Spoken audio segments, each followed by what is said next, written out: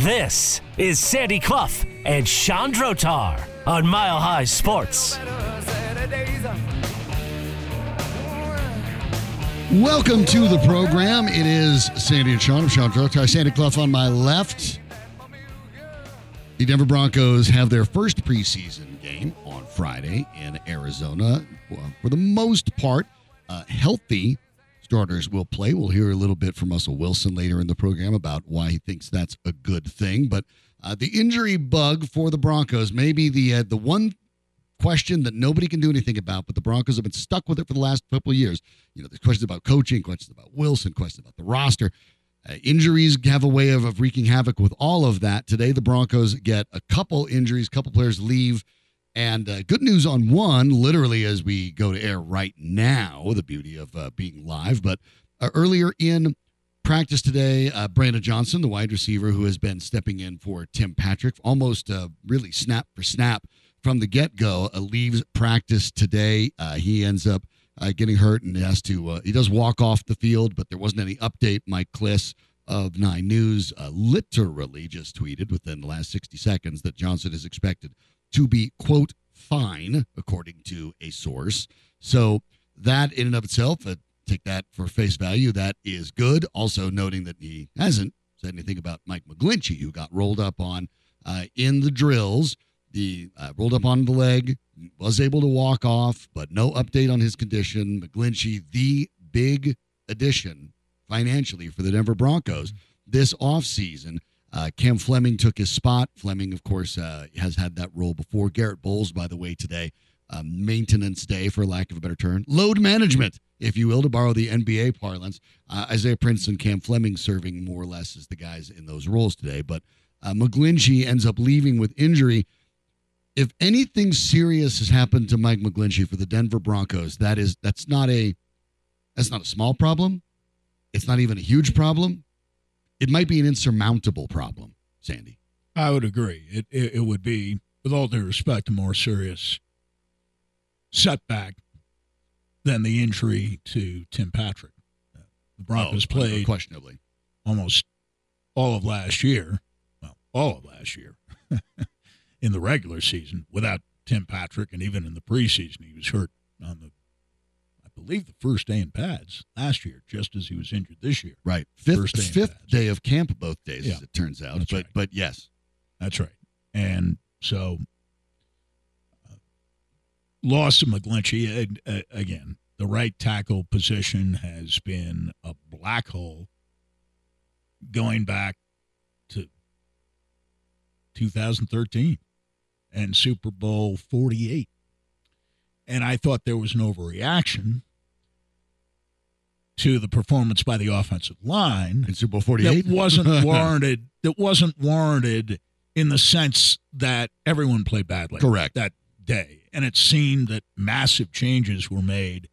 Instead, Orlando Franklin had been playing right tackle throughout the season in 2013, had a very good year, was developing in his third season into, if not a Pro Bowl caliber right tackle, then at least a very good offensive right tackle.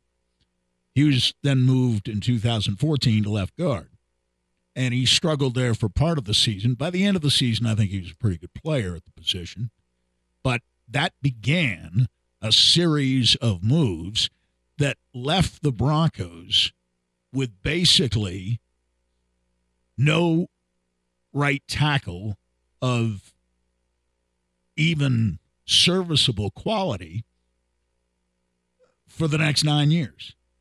And if McGlinchey goes, 9 years may become 10 years. Even when the Broncos won the Super Bowl in 2015, they had problems at the right tackle position.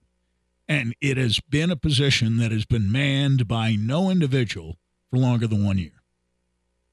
You go back, and as Casey Stengel used to say, you could look it up. Yeah.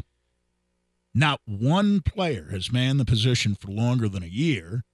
And Orlando, I believe, with the exception of one game, played every game in 2011, 2012, and 2013. I do agree that was one of the bad situations where he was sort of scapegoated. They looked at it and decided, okay, somebody had to get we got to make massive changes. Right. No, that wasn't the only position shift. And they ended up moving some people, letting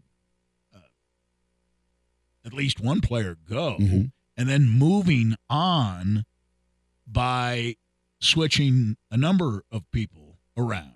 And, I mean, not just shifting them from one tackle spot or one guard spot to another, but changing tackles to guards and making guards play tackle where they weren't. Luis Vasquez is a terrific player as a guard. Yep. He was playing out of position as a tackle, always was. Serviceable at times, but playing out of position.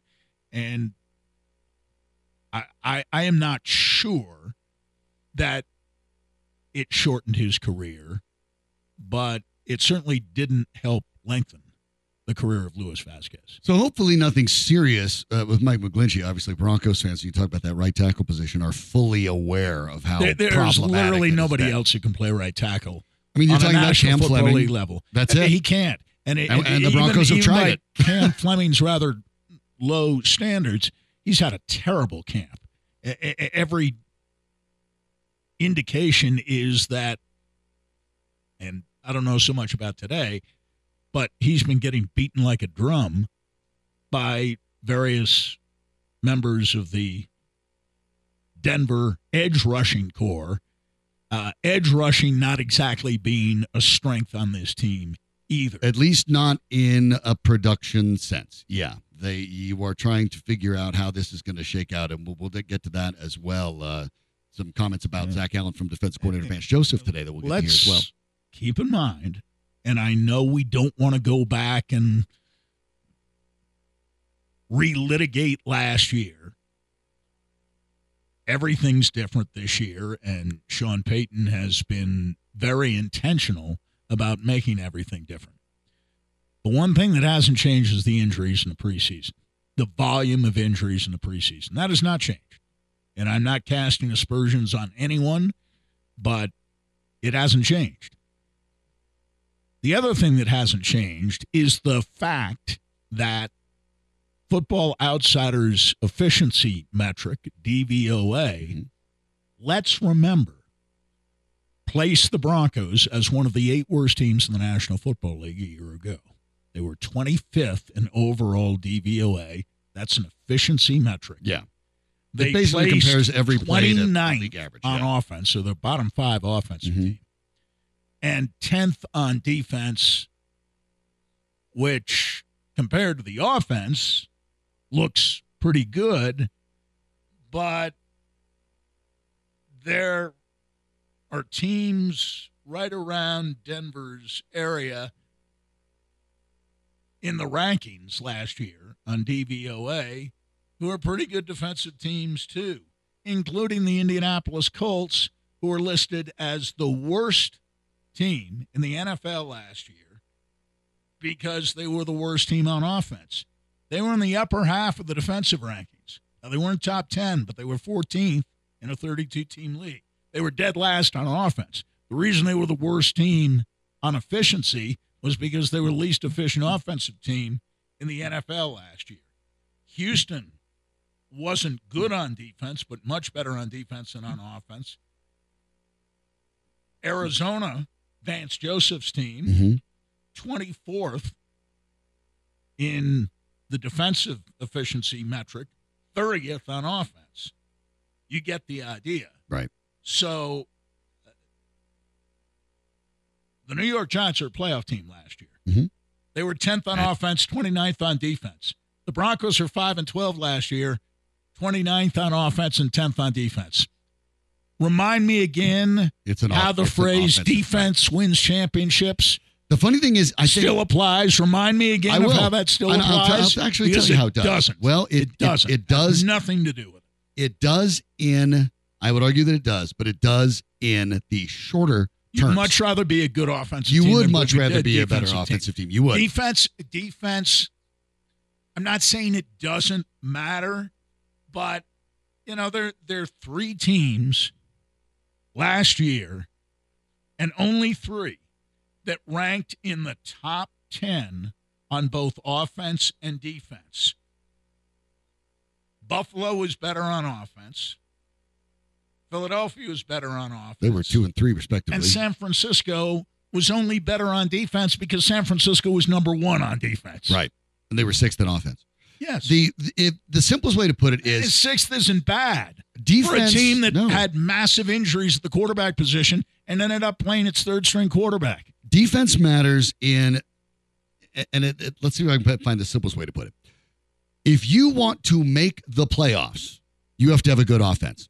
Over the course of a 17-game season, if your offense is not good, you should not expect to make the playoffs. You can't. Period. You can't make the playoffs. Once you've made the playoffs, and you're talking about games with sort of similar offensively skilled teams in that one moment and in a one-and-done playoff environment, which the NFL is, your defense may indeed at that point be the difference between a win and a loss. But it wasn't in the Super Bowl. The Super Bowl was a high-scoring game. Neither defense was any good. It is decreasingly so. But defense in the NFL, it's funny because somewhere Wade Phillips is smiling. Defense in the NFL doesn't have to do, and this is where some of the concern with the Broncos have been, unnecessarily limiting overall points or limiting yards.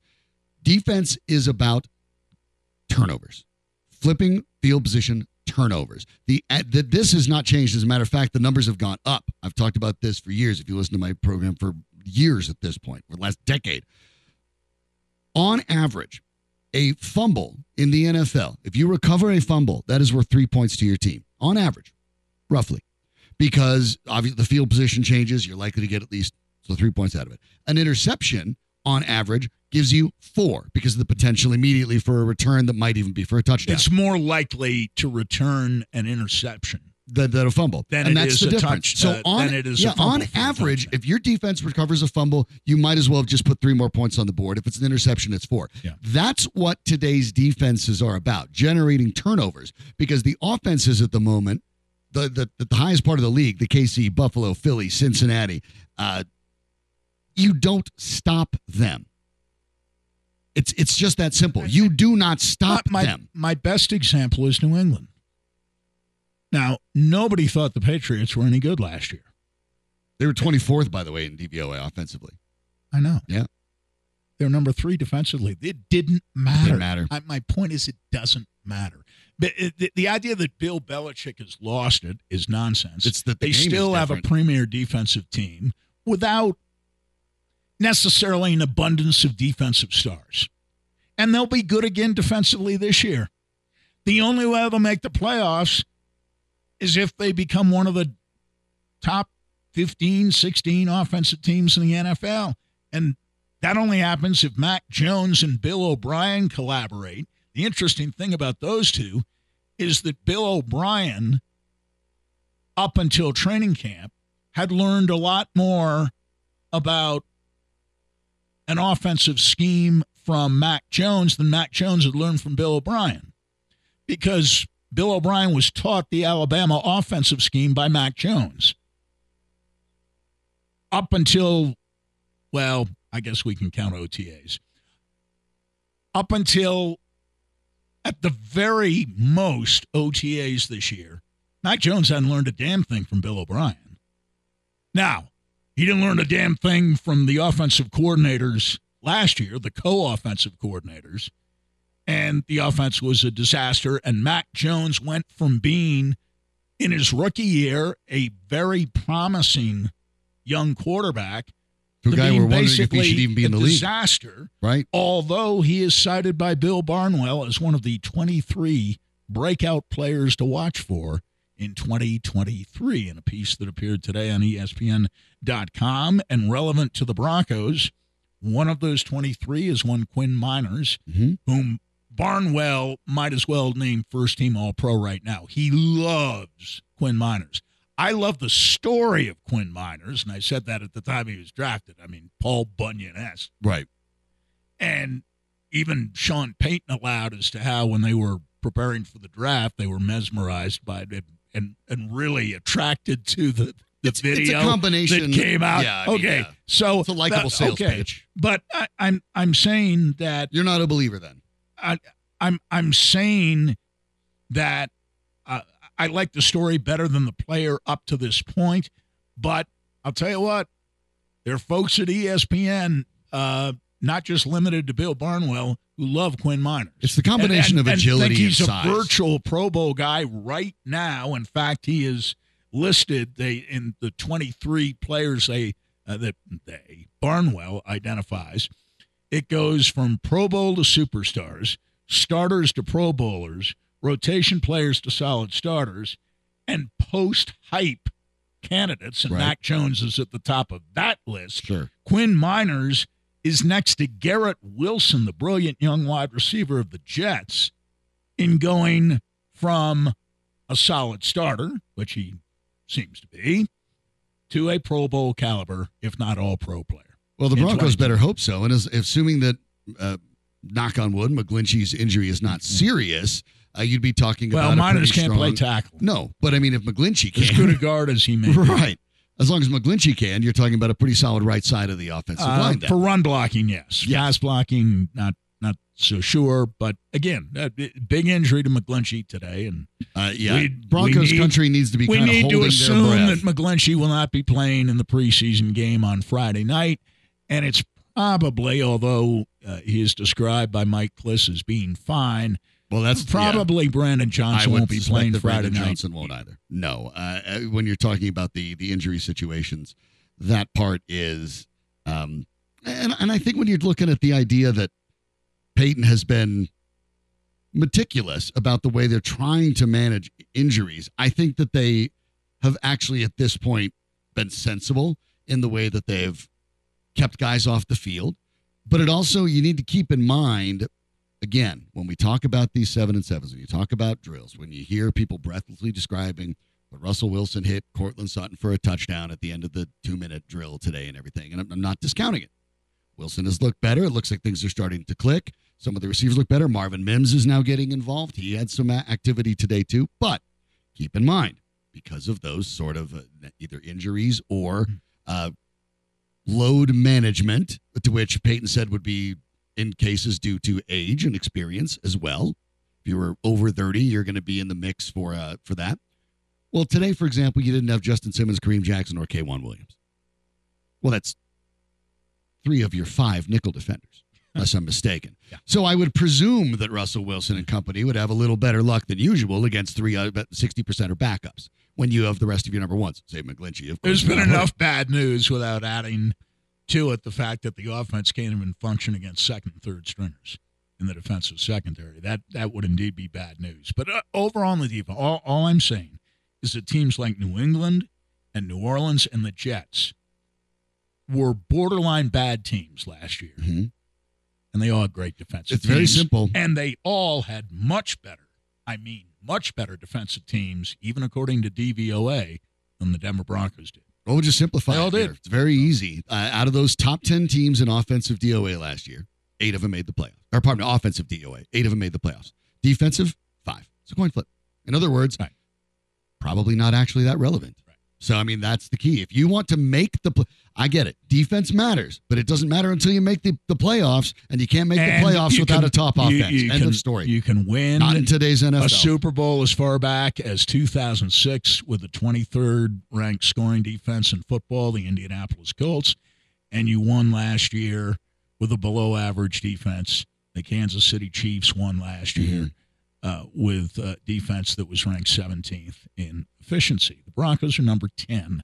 The Broncos have been a better defensive team than the Kansas City Chiefs for many years, more highly ranked, and the Broncos have a 15-game losing streak. Careful, don't get Kevin Brown from Baltimore there. Oh, wait, Broncos actually don't have say over this program, so you can actually talk about it in, detail. Russell, they have plenty of say-so over other stations that don't have rights to their games. But this one, obviously, look, that's the fact. Those are just stats, and that's the way it goes.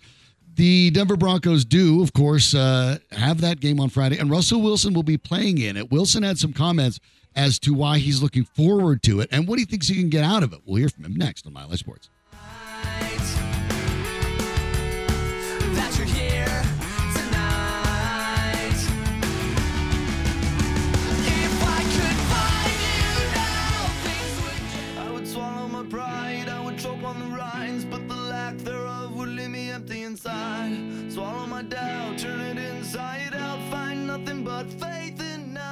Sandy Clough and Chandrotar. Presented by Superbook Sports. Download the Superbook app and start winning today at superbook.com. Here's Sean and Sandy. Well, I agree with you, Sandy. I doubt that even if it turns out to be a scare today for Mike McGlinchey, I don't think he's going to play on Friday in the preseason opener against Arizona. As you pointed out, two teams that sat right next to each other in offensive DVOA last year. And Broncos slightly ahead. Congrats, Broncos are 29th and Arizona was 30th. And by the way, 31 and 32 were the two worst teams overall in DVOA, Houston and Indy, 31 and 32. So that's kind of the company the Broncos are keeping last year, at least on the offensive side of the ball, right there with Arizona, Houston, and Indianapolis. And Indianapolis, by the way, offense is going to be a little harder to get better. And by the way, Jonathan Taylor leaving camp today. Below the Washington Commies, who did not have a quarterback last year. Right. So a lot to work on, and that's why Sean Payton, in part, is here, and that's why Russell Wilson's going to play in the preseason. He had an opportunity to talk about playing in the preseason after not being able to do so last year. The opportunity to play in the preseason is there's three great things that happen, in my opinion. Number one, I think as a player, just stepping in between the white lines. Every time you step in between the white lines, it's a gift. You know, that's how I look at it. It's a gift to be able to play the game that we all love, that God has granted us the ability to play. I think the second thing is that you get to figure out who you are as a team. You know, I think in a lot of ways, mentally, emotionally, to celebrate one another. And I think the third thing is the best part about it all is I remember when I was a rookie. And I remember my first preseason game. I got to play Tennessee Titans. The second one was against Denver Broncos, ironically. And just those moments are things that you'll forever remember.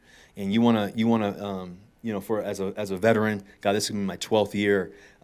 It's about seeing those guys develop and grow and taking everything they've done at such a high level on the practice field and seeing it between the white lines on a game field. And that's the opportunity that we have, and we're excited to be able to play in front of our fans.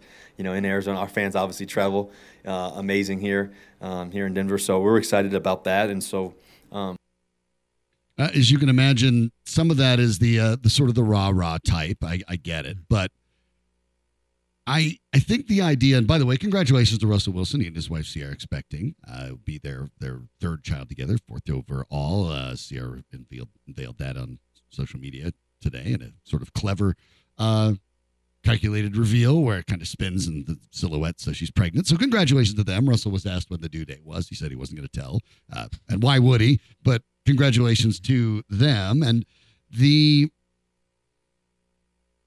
I'll say this. Now that we saw last year's uncoached, which is basically the way I'm going to describe it. I'm oversimplifying, but more or less uncoached Russell Wilson do things the way he wanted to do things, and it was disastrous.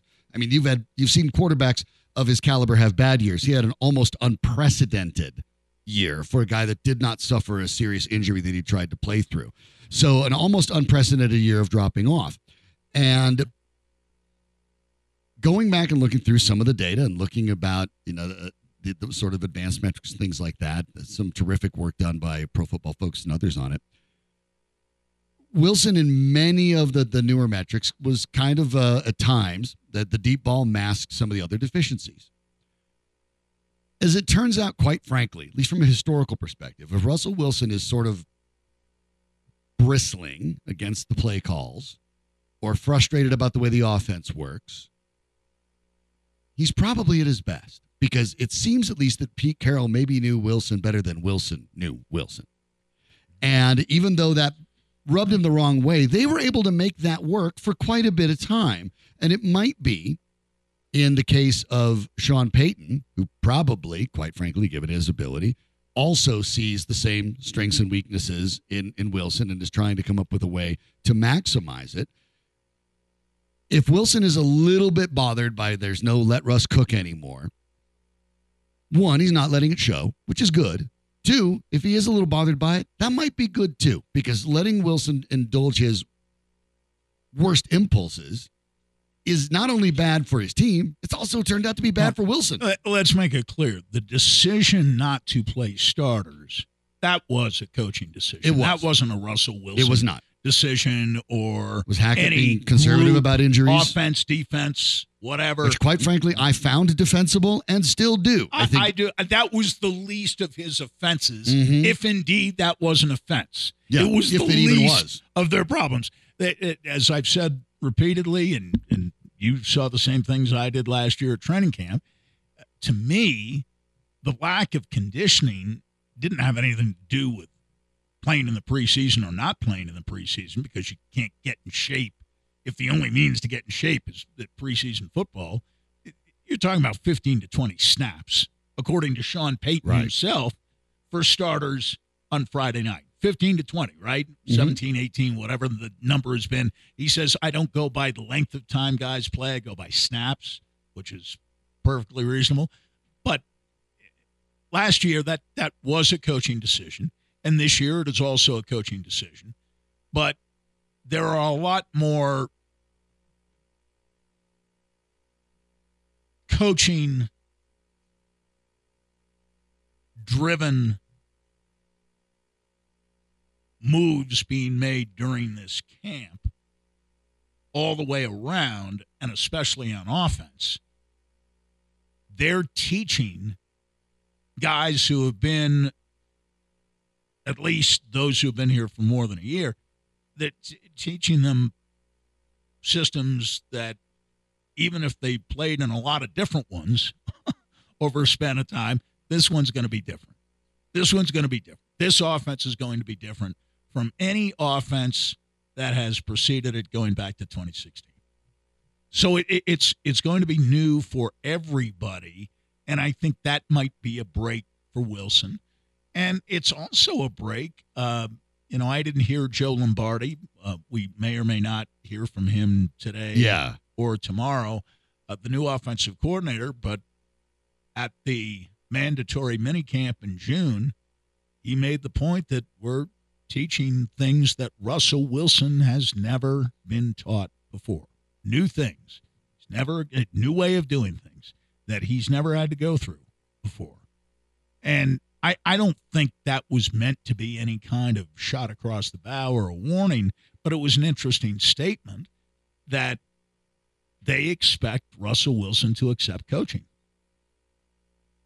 Well, and I think you have to do that. On the bright side, if you... And it isn't just reinforcing all the things he likes to do. It's things that you need to know. Well, Wilson, for his part, actually talked about one of the reasons that this preseason actually is important, given the new coaching staff. Coaching factors an awful lot into exactly what he focused on. I think the biggest challenge, I wouldn't necessarily call it a challenge, but I think the biggest opportunity that we have is that we have a coach, and Coach Payton, that's been one of the best offensive play callers of all time. But also, too, we have a lot of great coaches on the staff. Coach Lombardi, Coach Johnny Moe, Coach Webb, who's a guy who's played in the league. We got a lot of knowledge around us, throughout their whole team. Coach Streif, who's played in the game at the highest level. So there's a lot of knowledge around us. And I think that if we're all able to glean from that knowledge and learn as much as we possibly can, and then at the same time take our abilities and put it out in the field and just have a great, tremendous trust into all the things that we're learning, I think it's a great opportunity for who we are and where we can go. And the key is obviously all of us staying, super healthy and playing, being ready to rock every week. And but I feel like we're doing a great job, and there's a lot more to go. Now, when you hear from Wilson, obviously he's, and I don't mean this necessarily as denigrating. It's just the nature. A lot of athletes are this way.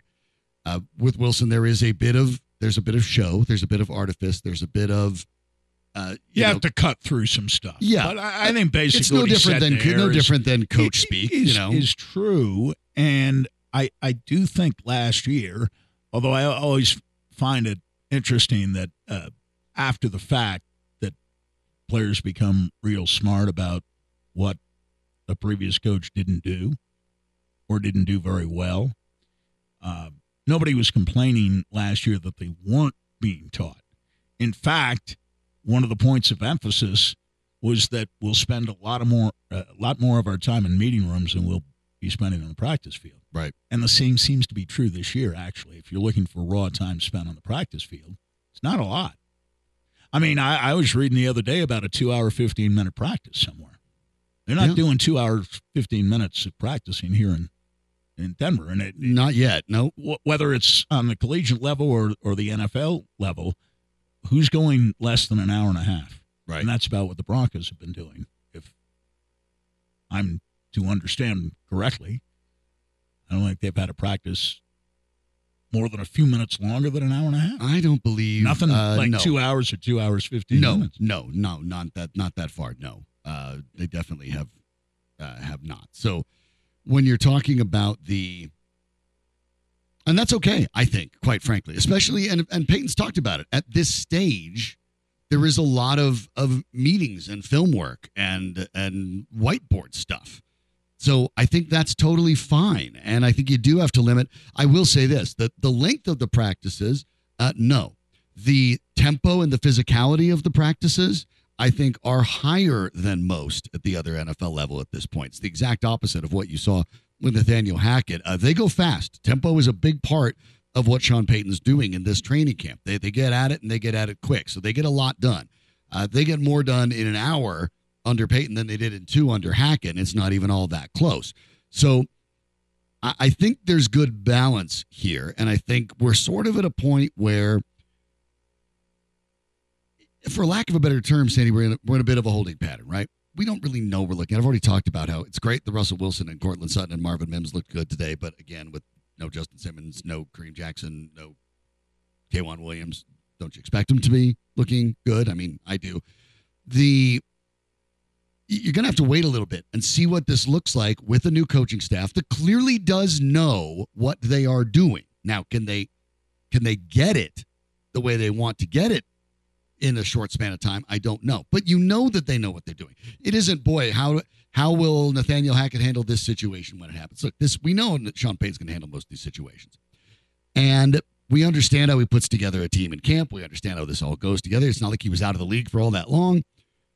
But as far as evaluating, you have to kind of look at it and say, okay, well, we'll see. Wilson seems to be saying all the right things. He does seem to be getting better as camp goes along. The Broncos offense seems to be getting better as camp goes along. There are things that you can look at. We did see that and say that last year. Sure. But you also didn't, but that was all. Nobody said he was regressing until they started playing games that counted. And then it seemed, even during the first half of the season, that he played, I thought, better than he did the second half of the season. I'm just looking at it in relative terms. I thought he had more. I thought he had 7 out of 17 games. Of course, he missed a couple. But less than half of them were good performances. And I think stretching it out, you'd say 7 were average or better. All right? 4 of those came in the first half of the season. Only 3 came in the last 9 games. And I was reading a bit about Trevor Lawrence today, who is Bill Barnwell's of the 23 breakout players, the one he likes the most, to go from maybe Pro Bowl caliber to superstar. Yeah, I agree with that. And he made the point, remember London last year? Mm-hmm. And how bad Lawrence was? Wilson wasn't very good, but Lawrence was terrible. And Lawrence blew the game, single-handedly blew the game, gave the game to the Broncos, handed it to him on a silver platter. He said Lawrence, and I think the stats back this up, he said Lawrence was as bad last year in the first half of the season under Doug Peterson as he ever was in his rookie year under Urban Meyer. But the second half of the season, he was one of the top 2 or 3 quarterbacks in the sport. When you have a coach that knows what he's doing with quarterbacks, and that coach has a plan. You have to get from point A to point B. But that happened after London. London was the last real bad game from start to finish that Trevor Lawrence played. And that first half of the season, some of that was basically unlearning some of the terrible habits he'd gotten under Urban Meyer and then getting right. And so perhaps Russell Wilson's got to unlearn some of the habits that he himself put in place.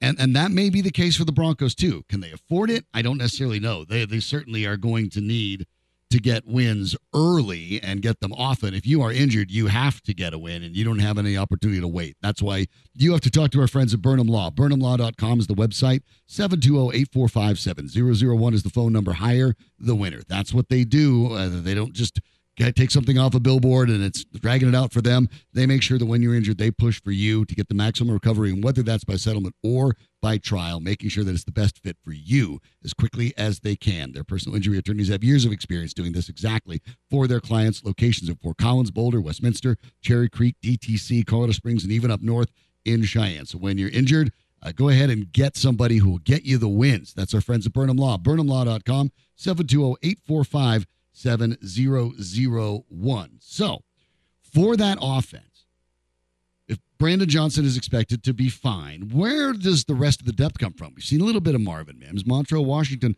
still back there returning some kicks. Where does the depth come from? Is this a position the Broncos are still deep at, or do they have to look a little bit deeper, maybe somewhere else, given the fact that if another injury strikes, then they maybe don't get as lucky? We'll take a peek at those wideouts next on Mile Sports.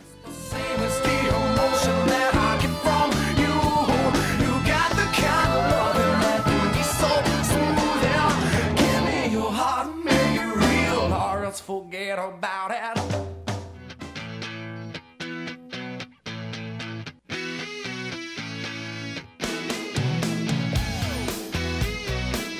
This is Sandy Clough and Sean Drotar on Mile High Sports.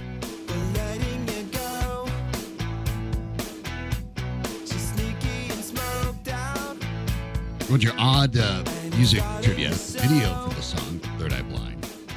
The protagonist in there was a former Raiders cheerleader named Carrie Stevens, who at the time, shortly after the video was actually dating John Elway for a while. Just a small little totally connection. The Denver Broncos have 12 wide receivers available right now, not including Tim Patrick, of course, who's presumably out for the year on IR after the injury that he suffered. The Broncos aren't going to keep 12. They're likely to keep 6. Anything more than that, I think, becomes challenging. We know for a fact that Cortland Sutton, Jerry Jeudy, and Marvin Mims are 3 of them. Marquez Callaway, I can say, is as close to a lock as you can get because, one, he led the New Orleans Saints in receiving yards the last time Sean Payton coached a football team. And for a group that is long on least promise and somewhat short on production, I presume that Payton's going to take the guy that he knows at least produces for him, even if that number for Callaway was not ridiculous in his last year of coaching. The rest is interesting. Brandon Johnson went down with an injury. He looks like he's got an inside track. He's basically stepped in and replaced Tim Patrick almost snap for snap. Till the injury today, Mike Kliss reported that he will be, quote-unquote, fine right as the show began. But then you get down to the last one, and Michael Bandy has looked good. In addition there, formerly from the Chargers, Taylor Grimes has looked good at times. Jalen Virgil, we know about the speed from last year, some talent there. Montrell Washington, who was not able to handle that return job, has been doing most of it in camp thus far. But it feels like maybe if Mims had been healthier, he might have a shot. So pay attention to that, because that's 4 that I feel are very, very solid. If Brandon Johnson remains healthy and continues to keep replacing Tim Patrick in these formations, I presume he's number 5. 6, to my mind, I don't know if he's as talented as Jalen Virgil. He wasn't drafted like Montrell Washington. But when you're getting down to your final wide receiver, you want someone who's versatile and reliable. And that's why I actually think, even though he's maybe not as highly regarded when it comes to upside, I think Kendall Hinton's going to make this team because he's reliable and flexible. Exactly. And that's one thing they haven't and had always much prepared of at wide receiver. Reliability, number 1, and flexibility, number 2. So that's 5 in Jeudy, Sutton, Mims, Callaway, and Hinton.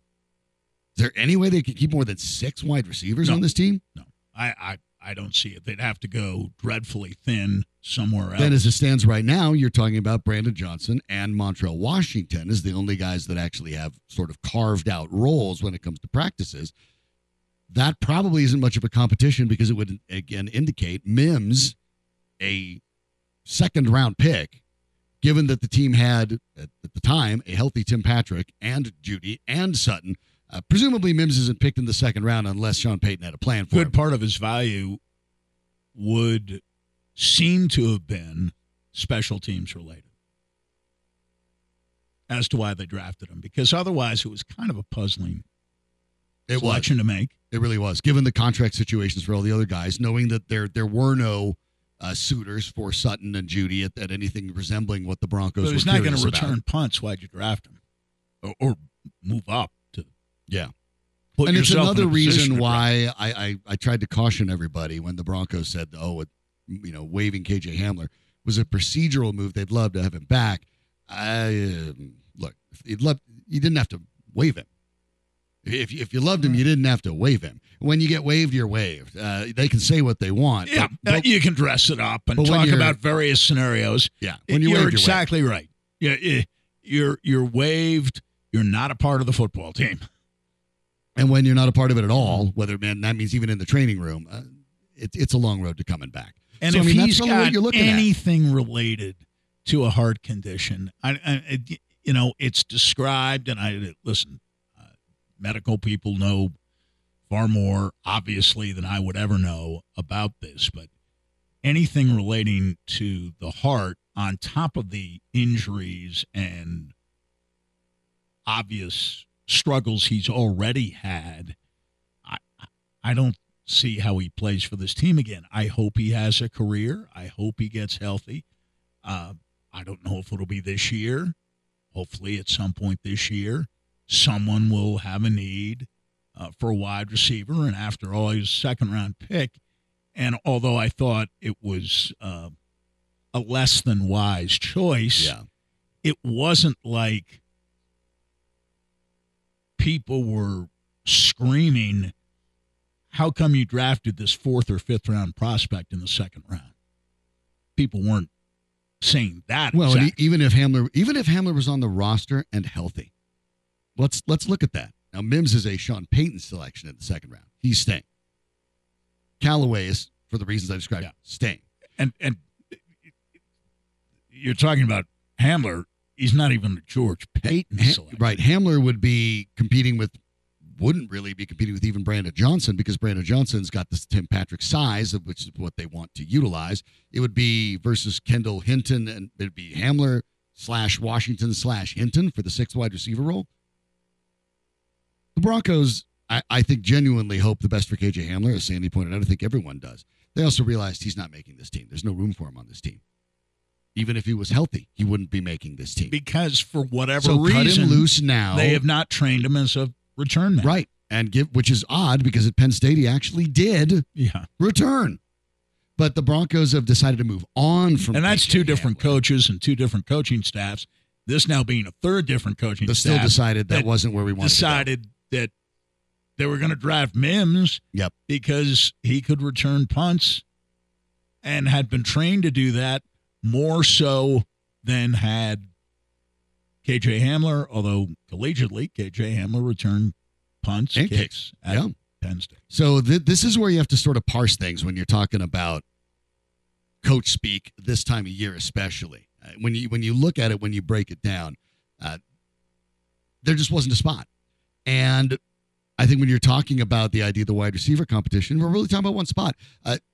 Kendall Hinton is a Sean Payton kind of guy. That's his guy. Knows all the plays. Knows the plays well enough, Jeff, that you can throw him in at quarterback, even though technically it didn't count that way. I get it. Nevertheless, that's the guy they felt, well, at least he can handle it, even though no one left on a roster can throw. Hinton, to me, is exactly what you want as your final wide receiver. You know, you're getting desperate anyway. You at least want a guy that knows all what his job is, knows all the routes, knows everything about it, and is a willing and capable special teams contributor. To my mind, Kendall Hinton is more valuable than people think, and that's why he's going to make this team. Callaway, for the reasons I explained. So really, it's one spot, and it looks to be Brandon Johnson if he's healthy, because somebody needs to replace Tim Patrick. Jalen Virgil has not really shown that he can do it. As the other guy was sort of elite physical talent. So that's kind of interesting, because you're going into the preseason and we're really talking about one wide receiver position, and maybe, because yesterday, Sandy, I talked about this a little bit, that I already kind of had leanings on the jobs that were open. I didn't have any wide receiver jobs open because I had Brandon Johnson penciled in. But you'll hear a lot about that in camp. You'll hear a lot about that in preseason. You may see a Michael Bandy or a Taylor Grimes have a nice game on Friday, And for a moment, you'll hear people, breathlessly talk about, does he have a chance to make the team? And the answer is no. No, he doesn't. Because that's the way these things actually work. Your contracts, as much as whether we try to say that sports is a meritocracy, and certain times it's not, and your contracts and your draft position are one of those things that override it. Who drafted you overrides it. There's just not that kind of space. So is that a good or bad thing? Because Russell Wilson can, because again, when you start looking at the way these things go in practice, Russell Wilson's by and large going to be thrown to those 6 guys in practices, and Jarrett Stidham is going to be thrown to the other guys. So is that actually a good thing that you more or less have that cemented, or is it more of a problem because of the lack of depth? Yeah, a little bit of both, but you're right. I agree with the way you're breaking that down. Wilson will throw to those first 6, and Stidham will throw as the second teamer much more often to the second group of 6. And out of that group, 7 through 12, in either Friday night's game or in the game the following week, and preferably in both, one of those 6 guys is going to have to jump out. And I mean, to break in as a threat to the 6 guys. And what does that look like? Because we talk, it's not just, I have no idea. It's not just stats, right? You could get behind a cornerback. I have no idea what that looks You could like. be getting behind a third string cornerback that slips and you catch a bomb and an 80-yard touchdown pass. But and fans get excited about that, and I understand why. But coaches look at it and go, 3's against 3. The cornerback took a battler out. You know what? I want to see if any of them can return a punt. If any of them show on special teams. To me, that's where I want to see it. It's less about the receiving part of it. You can diminish, minimize, maximize what you see of them as receivers, but I want to see what they do on special teams. If you make the team at all, that's what you're doing. I know they got a new special teams coach, and they seemingly change special teams coaches around here as often as they change head coaches and coordinators, right? And every special teams coach over the last 7 years comes in here and says, everything looks great. Don't want to hear about past pratfalls on special teams. I did think it was interesting get that because today. it wasn't yours last year. If you're Ben Kotwica, it wasn't your special teams last year. Not your fault. I give Ben Kotwica, is it? The new special teams coordinator, some credit, because he was asked on whether the changes made to the special teams unit were obvious. And instead of saying, no, not really, we're still kind of evaluating, everybody's got a clean slate, he said, a couple. In other words, more than one was an obvious change. And, I mean, that's another. Right tackle and special teams have been so bad here for so long, with the exception of the Super Bowl season on special teams. I mean, I'm going back 20, 25 years. There have been a handful of seasons in which the Broncos have had pretty good special teams. But beyond that, I'd say, just off the top of my head, 20 of the last 25 years on special teams, they haven't been very good. Well, one way or another, you've got a new kicker and a new punter, so that's obviously starting it out right off the bat, too. Maybe those are the couple he was referring to. Well, we know those are the couple they changed without any question. We'll be joined to talk more about the Broncos and their upcoming preseason debut with Fox 31's Aaron Anderson. He joins us next on Mile High Sports.